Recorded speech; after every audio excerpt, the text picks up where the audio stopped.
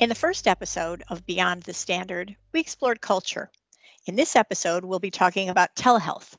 But first, let's talk about opera.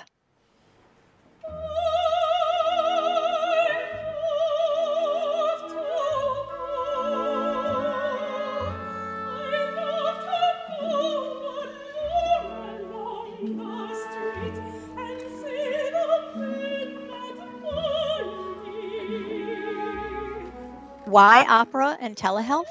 Well, the English National Opera traces its roots back to the 1930s, and they've launched an innovative program to use singing, and specifically the kind of vocal technique that opera singers use, to help those recovering from COVID-19 regain strength and stamina in their breathing.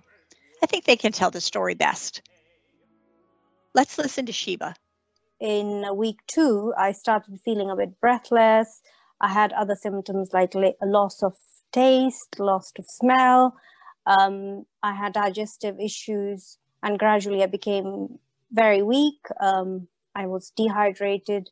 We had to call in an ambulance, and those fantastic people, they just took me to hospital. They did all my vitals, and they found that I was severely dehydrated. My oxygen levels were very low. So I was in hospital for 4 nights on oxygen. And I thought, okay, that's it. That's the end of the journey. I'm home. I'll feel fine in another week or so. But to my surprise, it's continued till now. I still have episodes of fatigue. I still get breathless, which impairs my daily quality of life. Sheba is one of the patients who participated in a 6-week pilot program that was a partnership between ENO and the British National Health Service. Those enrolled were patients experiencing symptoms of breathlessness and anxiety 8 to 12 weeks after an initial diagnosis of COVID-19.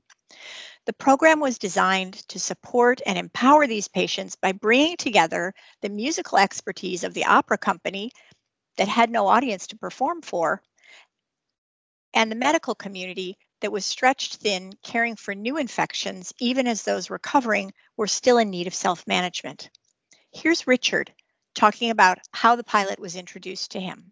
I met with the various people that were going to be dealing with the course and who filled me in perfectly as to how things were going to proceed, and that you really did not have to be a singer to enjoy the process of being part of the program. The atmosphere is very much, I will show you how something is done, and then we will mute you so that you're not heard by other people, and you will be able to do your own thing in your own time, being led by Susie. I find that a wonderful way of doing something, because I then don't feel self-conscious about what's happening. And I've also got Susie in the background there saying, remember to breathe, remember to breathe. I'm going to sing a line, you sing it back. Here it is. Summertime, and the living is easy. Your turn. In its broadest definition, telehealth is health-related services and information provided via electronic technologies.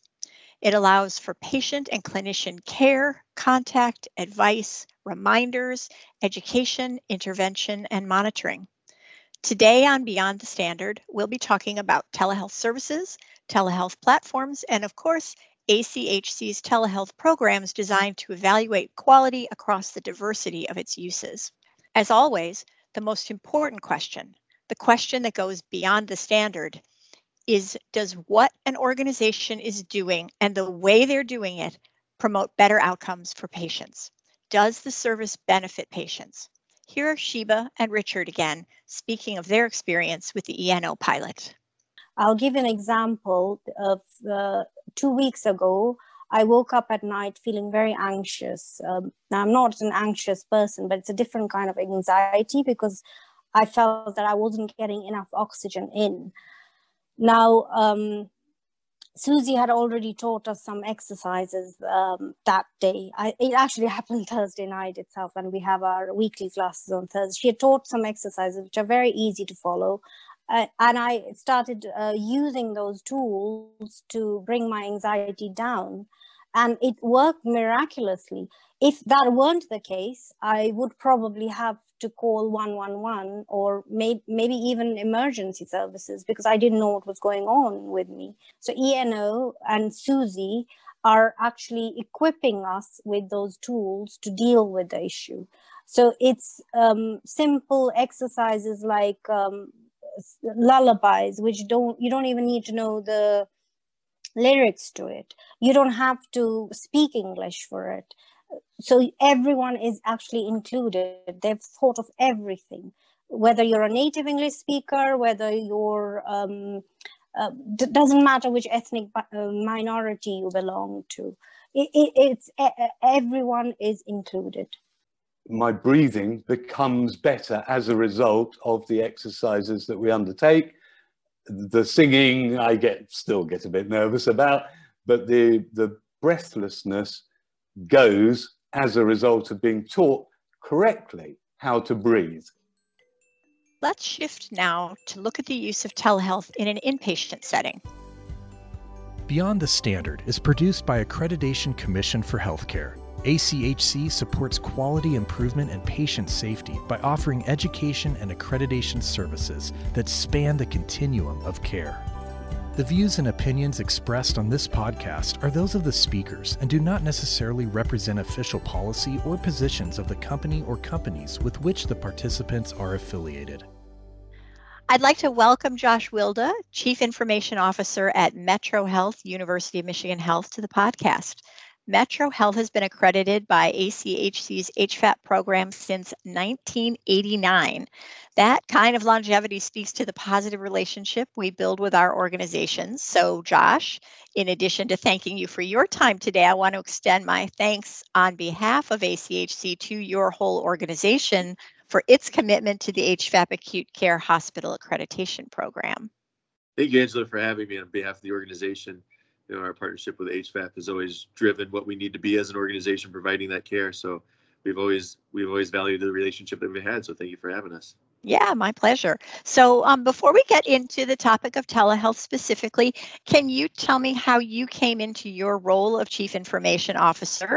What I'm really after is, are you an IT guy or are you a healthcare guy? Yeah, it's a great question. In fact, you're kind of setting me up because I like to promote myself and my team as we're healthcare professionals in the IT space and not so much IT professionals in the healthcare space. My journey has been a long one and actually started more on the implementation side and leadership and administration in healthcare.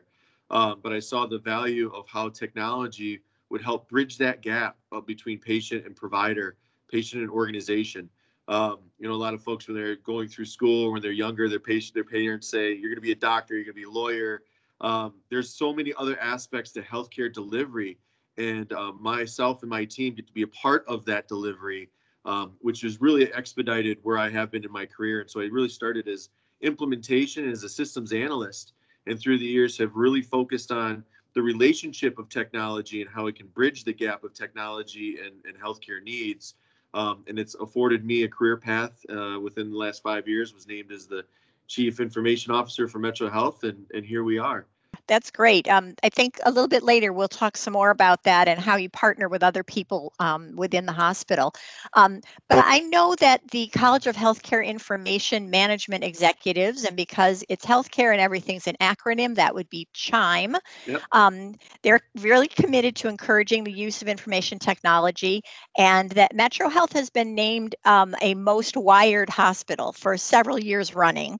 And they have different certification criteria for that award. And one of those criterion is the use of telehealth technology. So I'm wondering, what role does telehealth play in your IT strategy overall? That's a great question. I think that that it is almost one leg of our digital health strategy. And digital health is just that branding today of how did we move from the era of implementations of EHRs. And now how are we using all of these technologies to really help patient care? And so telehealth, as part of our digital health strategy, is really a key strategy for our whole entire organization. It's all about innovating and innovating. How are we changing the settings in which patients are treated? How do we actually access and be able to treat more patients with limited resources. And so that telehealth is just one aspect of how do we gain access, how do we use it to help manage complexity of patients depending on where they are in the continuum of care. It is one tool to be used as the organization. I think a lot of folks talk about it is the future of healthcare, and I do believe in that as well.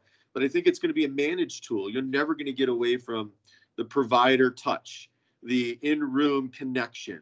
And so I think that what we'll see from the telehealth and where we're driving is that it is part of a tool set to say, where are you in your care? Is it a tool that can be used for transactional or chronic disease management? But it also encompasses a lot of other things, face-to-face visits, care management type programs.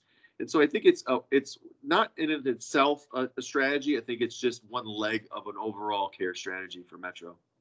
And so right now, are you using it for all of those sorts of things? Are you doing it for provider-patient meetings? Are you doing it for remote patient monitoring? Yes, all of the above. And that's how we've kind of tried to craft our telehealth story is what are our patients' lives and how do they graduate between programs and their needs.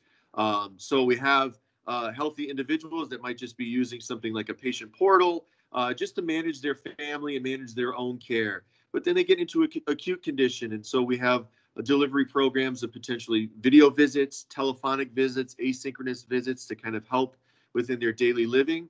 We're looking at implementing, we've partnered with an organization, we're currently implementing a general digital health kit for some of those physical exam situations that you can get actually at home. The biggest use case that you see is I'm a parent of some young children. They have earaches late at night. How do I get that doctor to actually see the ear? So we're having those health kit conditions and conversations. And then we're getting into larger programs as far as remote patient monitoring for chronic disease management, for discharging patients. It was one of our biggest telehealth successes for COVID. We did roll out remote patient monitoring to get patients out of the hospital and respite at home to drive care better, but we were able to monitor those folks. So all of those tools that I mentioned, along with a lot of others, really help that continuum of care of knowing where the patient is, where are they in their care delivery needs, and then what are the proper tools to help drive compliance, cooperation, coordination between the care team and the patient. Yeah. Now, I'm going to imagine that COVID has had an impact on accelerating your use of telehealth. Am I right there? You're spot on. I think that you mentioned our Most Wired. We're also a HIMSS Stage 7, and those were really roadmaps to make sure that we had the infrastructure that we could pivot very quickly. We had a strategy for telehealth, and it was interesting because I think a lot of folks who had those strategies, it's a 2 to 3 to 4 year strategy, even to roll out just video visits because of all the complications that can happen. And then when COVID hit, we went from having a 1.5 year video visit rollout strategy, we were in the middle of that for the entire organization, to almost a 48-hour turnover of turning on video visits and having every one of our specialists and every one of our primary care physicians being able to see patients remotely. And so I think COVID was just a catalyst for folks that were kind of on the edge of how to use telehealth and where do you go with it. Kind of those early adopters were pushed over the edge. I think it also helped streamline a lot of the barriers that you see is with payers and how are they going to accept the care? Is the care quality really going to be there? And I think they're seeing that is really occurring with the management of these tools. Yeah. Did you find that there was more resistance or any resistance on the part of your providers or on the part of patients?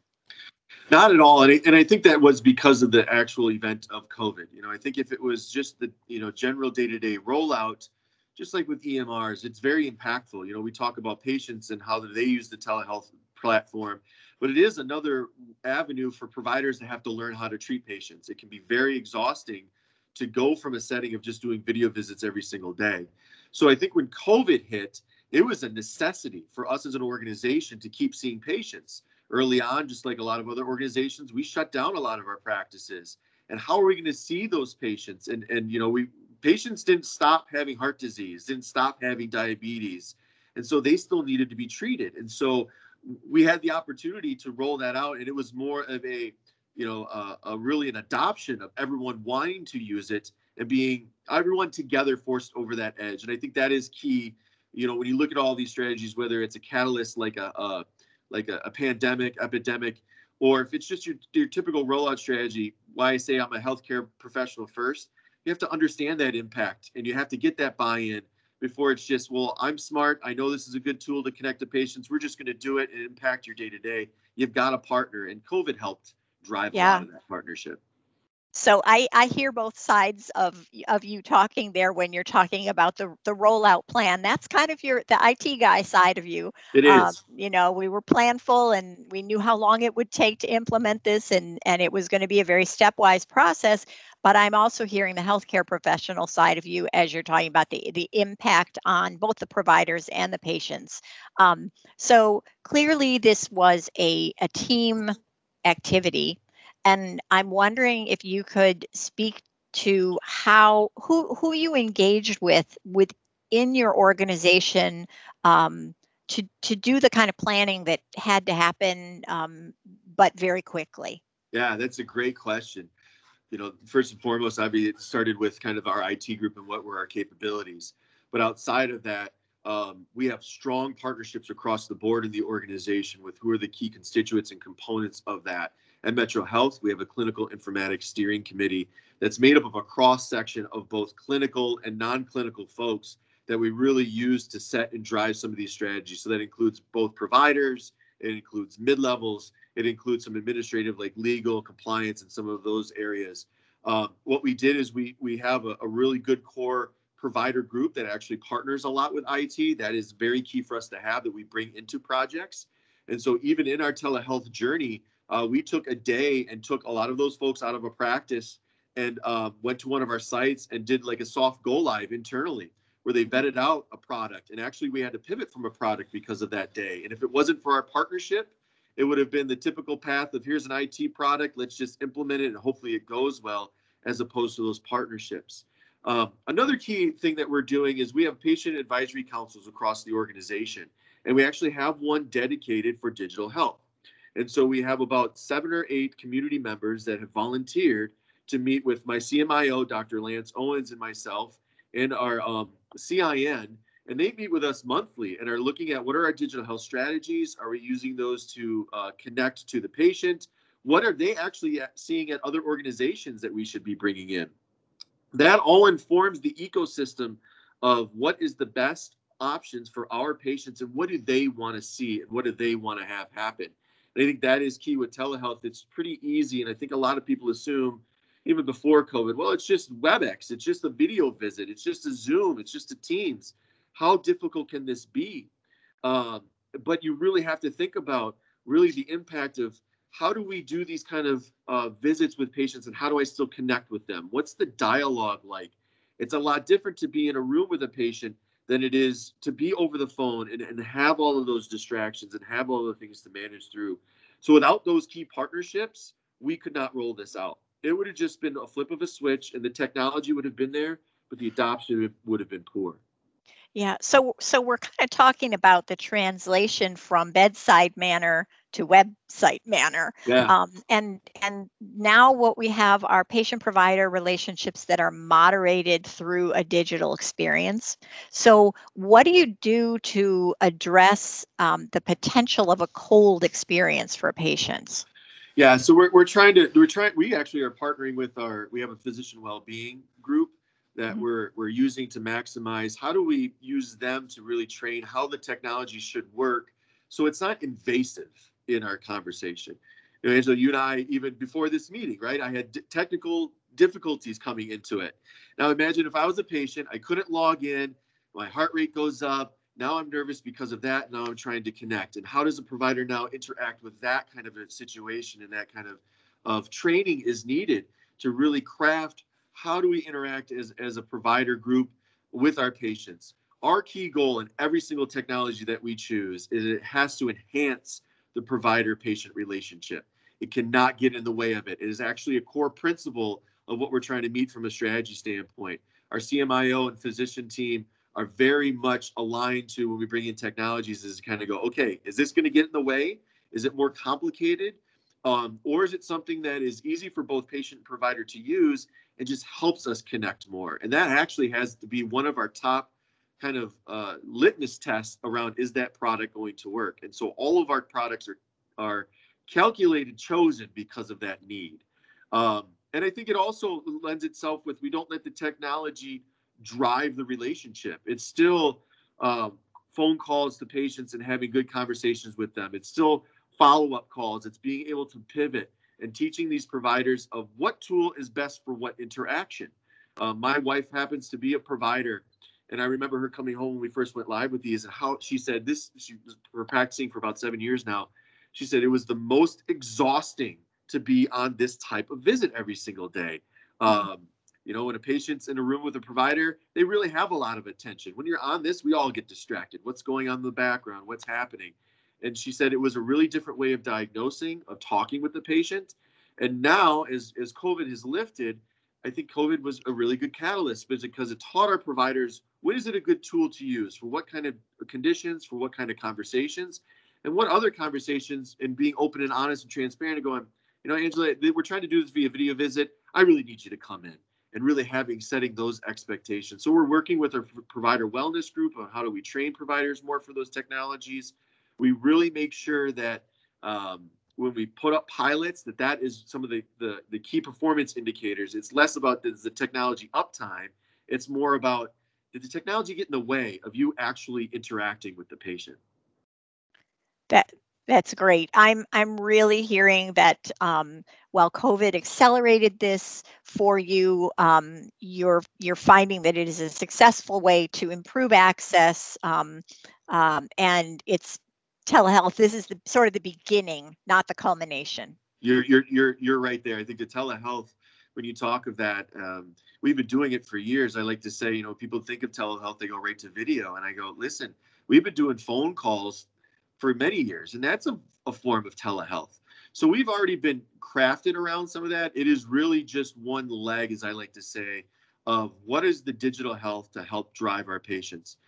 We also do this as an organization to go, what's our bricks and mortar strategy of building a building, of moving into a new practice? But we also have to parallel that today with, how do we do that with technical and digital health as well? So we have parallel technologies and parallel strategies of, here's bricks and mortar, but how do we flex that bricks and mortar using technology to change up how an exam room is being used today for a face-to-face visit, and then the next visit happens to be a consulting call where I bring in my parents from across the state because they want to be a part of my visit, and really crafting and honing that experience. And so I think that's key, that telehealth is just one component to a whole digital health transformation strategy.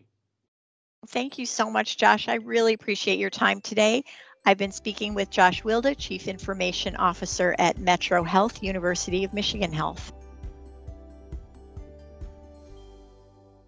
I'm joined right now by Doug Lang, Vice President of Client Growth for Health Recovery Solutions. Doug, thank you for being with me today. Thanks for having me, Angela. It's a pleasure to be here.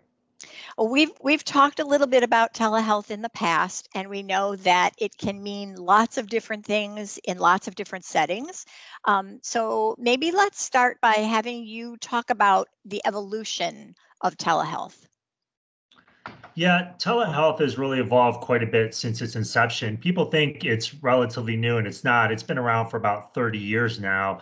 And initially, it was connecting providers to providers. So there was an issue where these rural clinics were having trouble caring for complex patients like stroke, ICU, NICU, and they wanted to connect them with specialists at their sort of central hub. So they were using carts and TVs to really connect those providers in real time to provide care on a high acuity basis to a lot of these complex patients.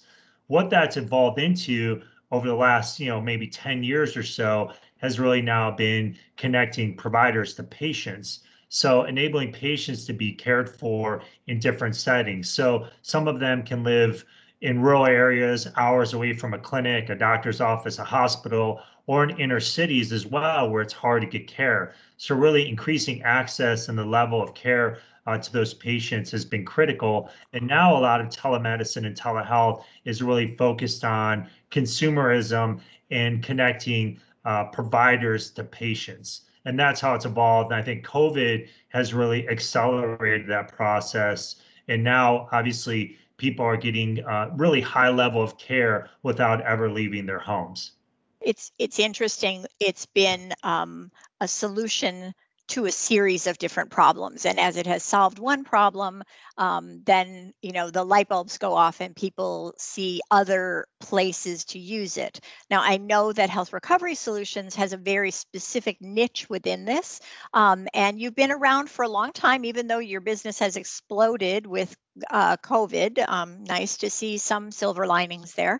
Um, could you tell me a little bit about how HRS came to be? Tell me your origin story, if you will. Well, we're very mission driven at HRS. A lot of that has to go back to how we were founded. So in 2012, our CEO, Jarrett Bauer, was actually getting his MBA at Johns Hopkins, and his grandmother was readmitted to the hospital for exacerbation of her heart failure. And he found that really concerning and started doing research on how that could possibly be avoided. And he found really a lot of similarities across all populations, whether it's around medication adherence, health literacy, a lack of caregiver support that really led to a lot of readmissions across multiple populations. So he partnered with his two classmates at Villanova, Rohan Udeshi and Dan Pierce, to form HRS. And since then, we've now expanded to work with providers across the entire spectrum, whether it's home health, hospice, palliative care, large physician groups, hospitals and health systems, and also payers and payviders now across the entire healthcare landscape. Tell me specifically, how are you working with them? That's a great question. And we're specifically focused on remote patient monitoring. So what we're doing is post-discharge from the hospital is our typical scenario where instead of just giving the patient to their primary care physician and losing all connection to them, they're giving them a kit, which includes a tablet and peripheral devices where they can deploy educational material, ask survey questions, get trends through biometric information, and stay engaged with that patient as they transition to the home environment and help them improve their self-management and help them recover from their condition instead of, once again, losing touch of that patient. And unfortunately, a lot of them may end up back in the ED. So this is a great way to stay engaged and ultimately lower hospitalization and readmission rates. That's really important. And what has COVID done for your company? Yeah, a rising tide lifts all ships. So what COVID has done, first of all, is really eliminate all the barriers, both legislatively and from a reimbursement perspective, around adopting telehealth. So it was like someone took a magic wand and just all of those obstacles vanished and really accelerated the entire process of providers embracing and scaling telehealth, which was significant. And then obviously there were a lot of access issues as far as providers caring for their patients. So this is a way that providers can engage those patients across different settings. So whether that was in a skilled nursing facility, which were obviously COVID hotbeds, assisted living facilities, or patients in their own home, they were able to care for them in the safety of that environment versus bringing them into the hospital where they could be exposed to COVID. And they also just had limited capacity to care for patients above and beyond the COVID patients that they were currently managing. Right. So it really gave explosive growth to the adoption and expansion of both telehealth and telemedicine. So when we think about the patients that you're serving, I have to imagine that these are not all people who are super technologically savvy. What kind of educational process do you have to go through, or am I wrong? No, I think you're right to some extent. We do deal with mostly an aging population that may be unfamiliar with technology. The average age of our patient is 83. However, we make the device as simple to use as possible. So when I talk about a tablet, it's not your typical iPad where you have to navigate it and you can do multiple functions like shopping, watch videos, play video games. This is really a totally managed device that is just for the care of the patient. So they have to do little more than turn it on. And then we also provide connected devices so the patient can just utilize the device and all the data streams automatically to the platform. So there's very little for them to do. We make it as easy as possible. However, the one thing I will say that we talk about silver linings of COVID, and one of them is that the patient population has become a lot more technologically savvy. So these aging seniors are using FaceTime to connect with their children and grandkids. So they are familiar with the devices and the technology itself. That's awesome. Glad to hear that everybody's getting more technologically savvy. HRS partnered with ACHC in the development of a telehealth distinction. And this is an add-on for some of our accreditation programs, including home health and private duty and behavioral health. And I'm curious as to why you were interested in partnering with us and what role you think accreditation has to play in telehealth in the future. Although we think telehealth has come a long way, and it certainly has, I would still say it's a little bit of the Wild West. So we have, just like sort of you talk about words like organic and green, and they've sort of been diluted and people are wondering what that means. I think it's now time to put some accreditation and some standardization around telehealth. So we have a variety of partners, and some of those partners may just want to check a box. Telehealth is obviously a buzzword, and leadership might want them to implement a platform so they can offer it to your patients. But then there also are partners that realize the value of enterprise level solution that can be scaled across multiple populations and really want to become really leaders in the space. And I think for them, it's important to draw lines of distinction and enable them to get some accreditation, sort of signifying that they are leaders in the pack. Also at HRS, we firmly believe that telehealth is a skill set, not just a technology. So it goes above and beyond giving patients an iPad and connected devices. We talk about website manner and virtual visits and what that skill set is. And we think that's critical to running a successful program. So having the ability to train those frontline care teams and allow those skill sets, and also give them an accreditation process that acknowledges those skill sets and distinguishes them from other care providers, I think is important. So HRS was really supportive in this process. It's really interesting to hear you talk about website manner as opposed to bedside manner. We often think about the fact that the patients have to become comfortable with the technology, but it's also the providers.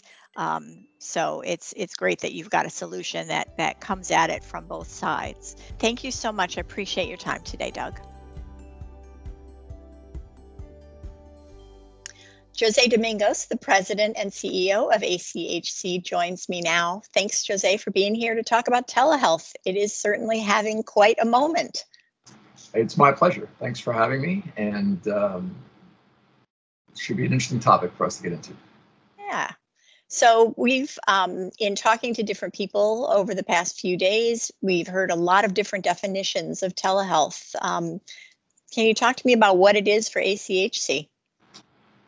Sure. And I think probably, the pandemic has changed things, obviously. We are in a state that we wouldn't consider normal. And I think telehealth probably came into play, not probably, it did come into play well before the pandemic hit. I personally used it once when I had what I thought was a sinus infection. It was by far the quickest and best medical experience I've ever had, to be perfectly honest. Really? I was to the point where I started promoting it afterwards because it was that simple. Within 15 minutes, I was quote unquote seen. I was diagnosed and a prescription was called in. It was by far the best medical experience that I've ever had. I believe that telehealth and telemedicine will facilitate that practice and actually promote better routine medical care and improve the use of preventative medicine as opposed to reacting to acute situations. I also believe that there are other telehealth segments that could greatly benefit from remote and readily accessible care, such as behavioral health. I think we're just starting to see what I hope is a movement towards the importance of treating our mind as high of a priority as treating our physical well-being. And I believe that there's a much broader need for these services in the current population that's being treated. The pandemic, I think, demonstrated that. As the population was put in a situation they hadn't really experienced before, it required new coping skills and access to resources that could serve as a support network to manage through them. And I also believe that the acceptance of these methods is also generational. Starting with Generation Y, the use of technology is not only accepted, it's almost expected. And I'm not judging one way or the other, but I believe that many of that generation and beyond would rather text than have a live conversation. And I believe this lends itself to the use of technology as an obvious solution. The solution.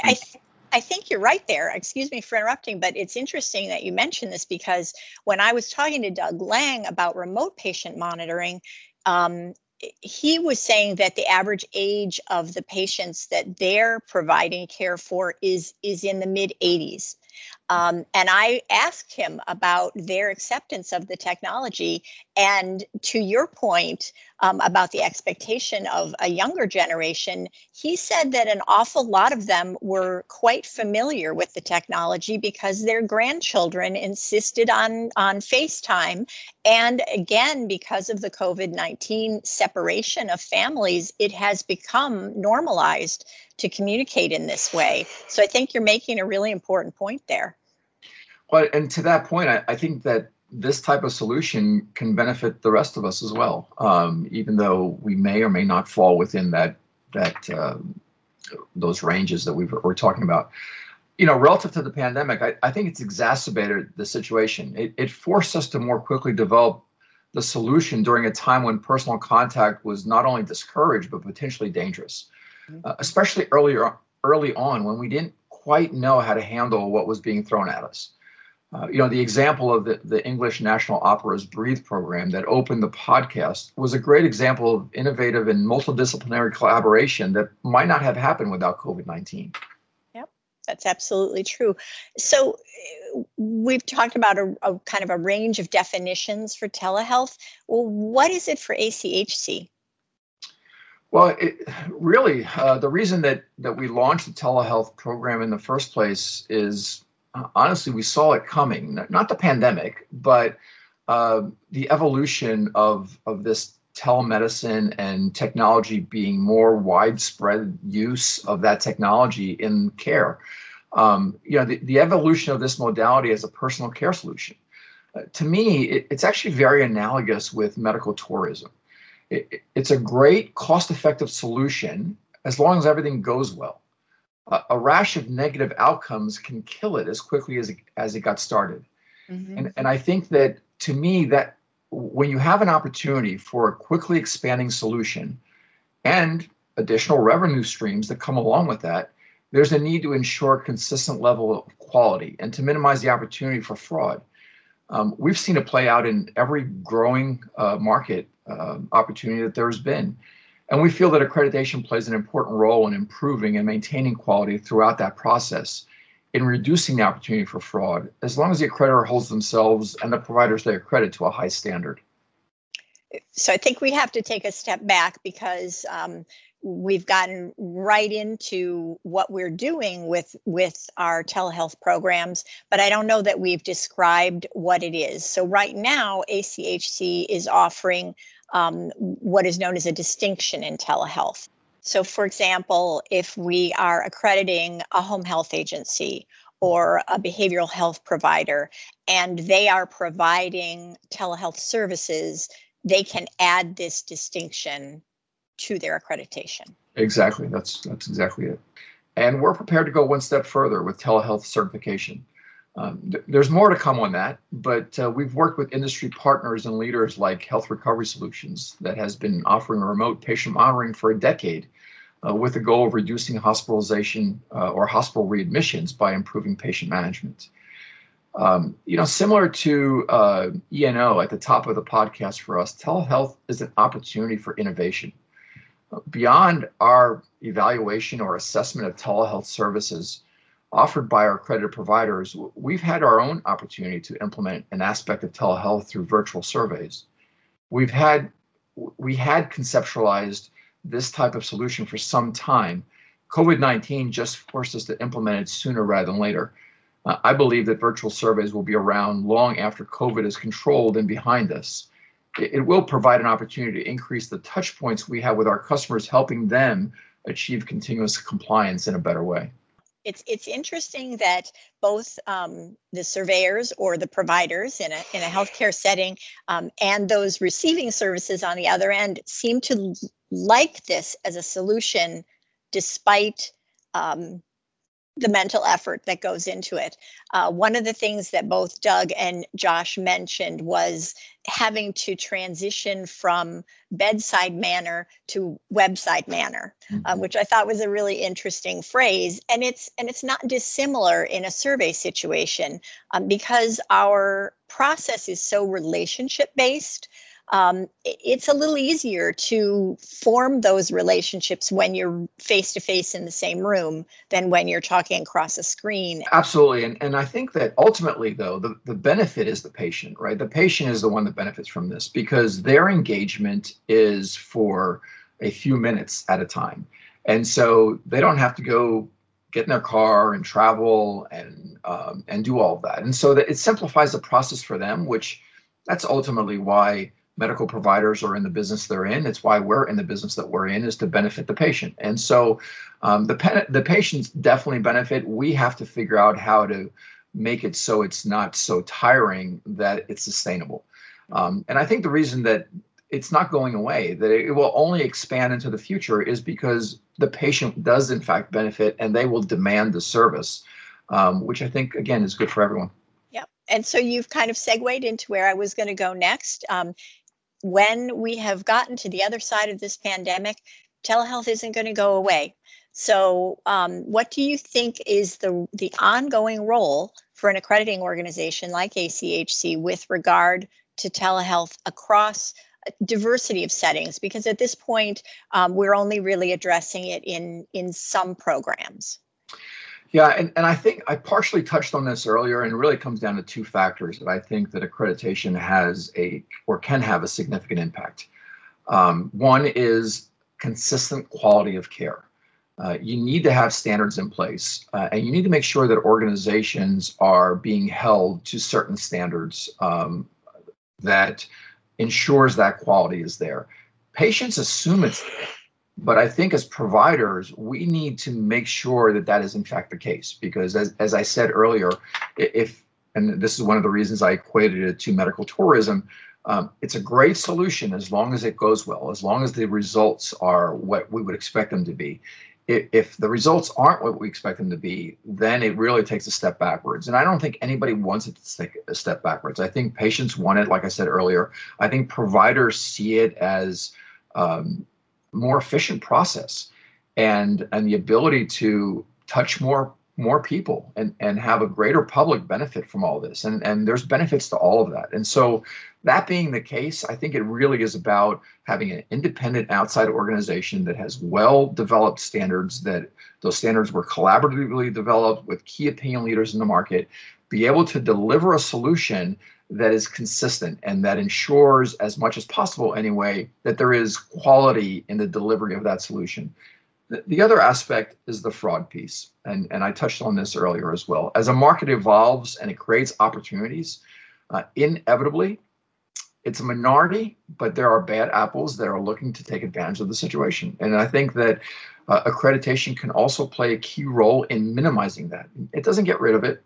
And in no segment have we ever been able to get rid of fraud, but the ability to minimize it significantly, I think, should be in everyone's interest. And we've seen situations where OIG and others have gotten involved in areas that are prone to fraud. And we have an opportunity here with accreditation to make sure that that is minimized, because you have an independent organization coming in on a regular basis and making sure that you are not just meeting the requirements on that particular day, although it is a snapshot in time, but that we can see evidence that it is about continuous compliance. And that's going to make organizations that are doing it right stand out from those that have other motives. So it's all about sustainability. Yeah, I think so. And I think that that's good for everybody. Absolutely. Well, thanks again for taking time to join me today, and I look forward to the next opportunity to talk. Beyond the Standard is a production of Accreditation Commission for Healthcare, providers of accreditation services for a wide range of community-based healthcare providers, including home health, pharmacy, DMEPOS, home infusion therapy, behavioral health, palliative care, hospice, and renal dialysis, as well as hospitals, laboratories, and ambulatory surgery centers. Each episode of Beyond the Standard takes a look at an impactful idea for healthcare provider organizations. We're especially interested in those that help organizations improve as they seek to meet the needs of their communities and the patients that depend on them. ACHC is by providers for providers. Before you go, share your feedback by leaving us a review on Apple Podcasts, and check out our schedule so you don't miss upcoming episodes. For more information about ACHC accreditation, visit achc.org. While you're there, you can subscribe to this podcast and sign up for our newsletters.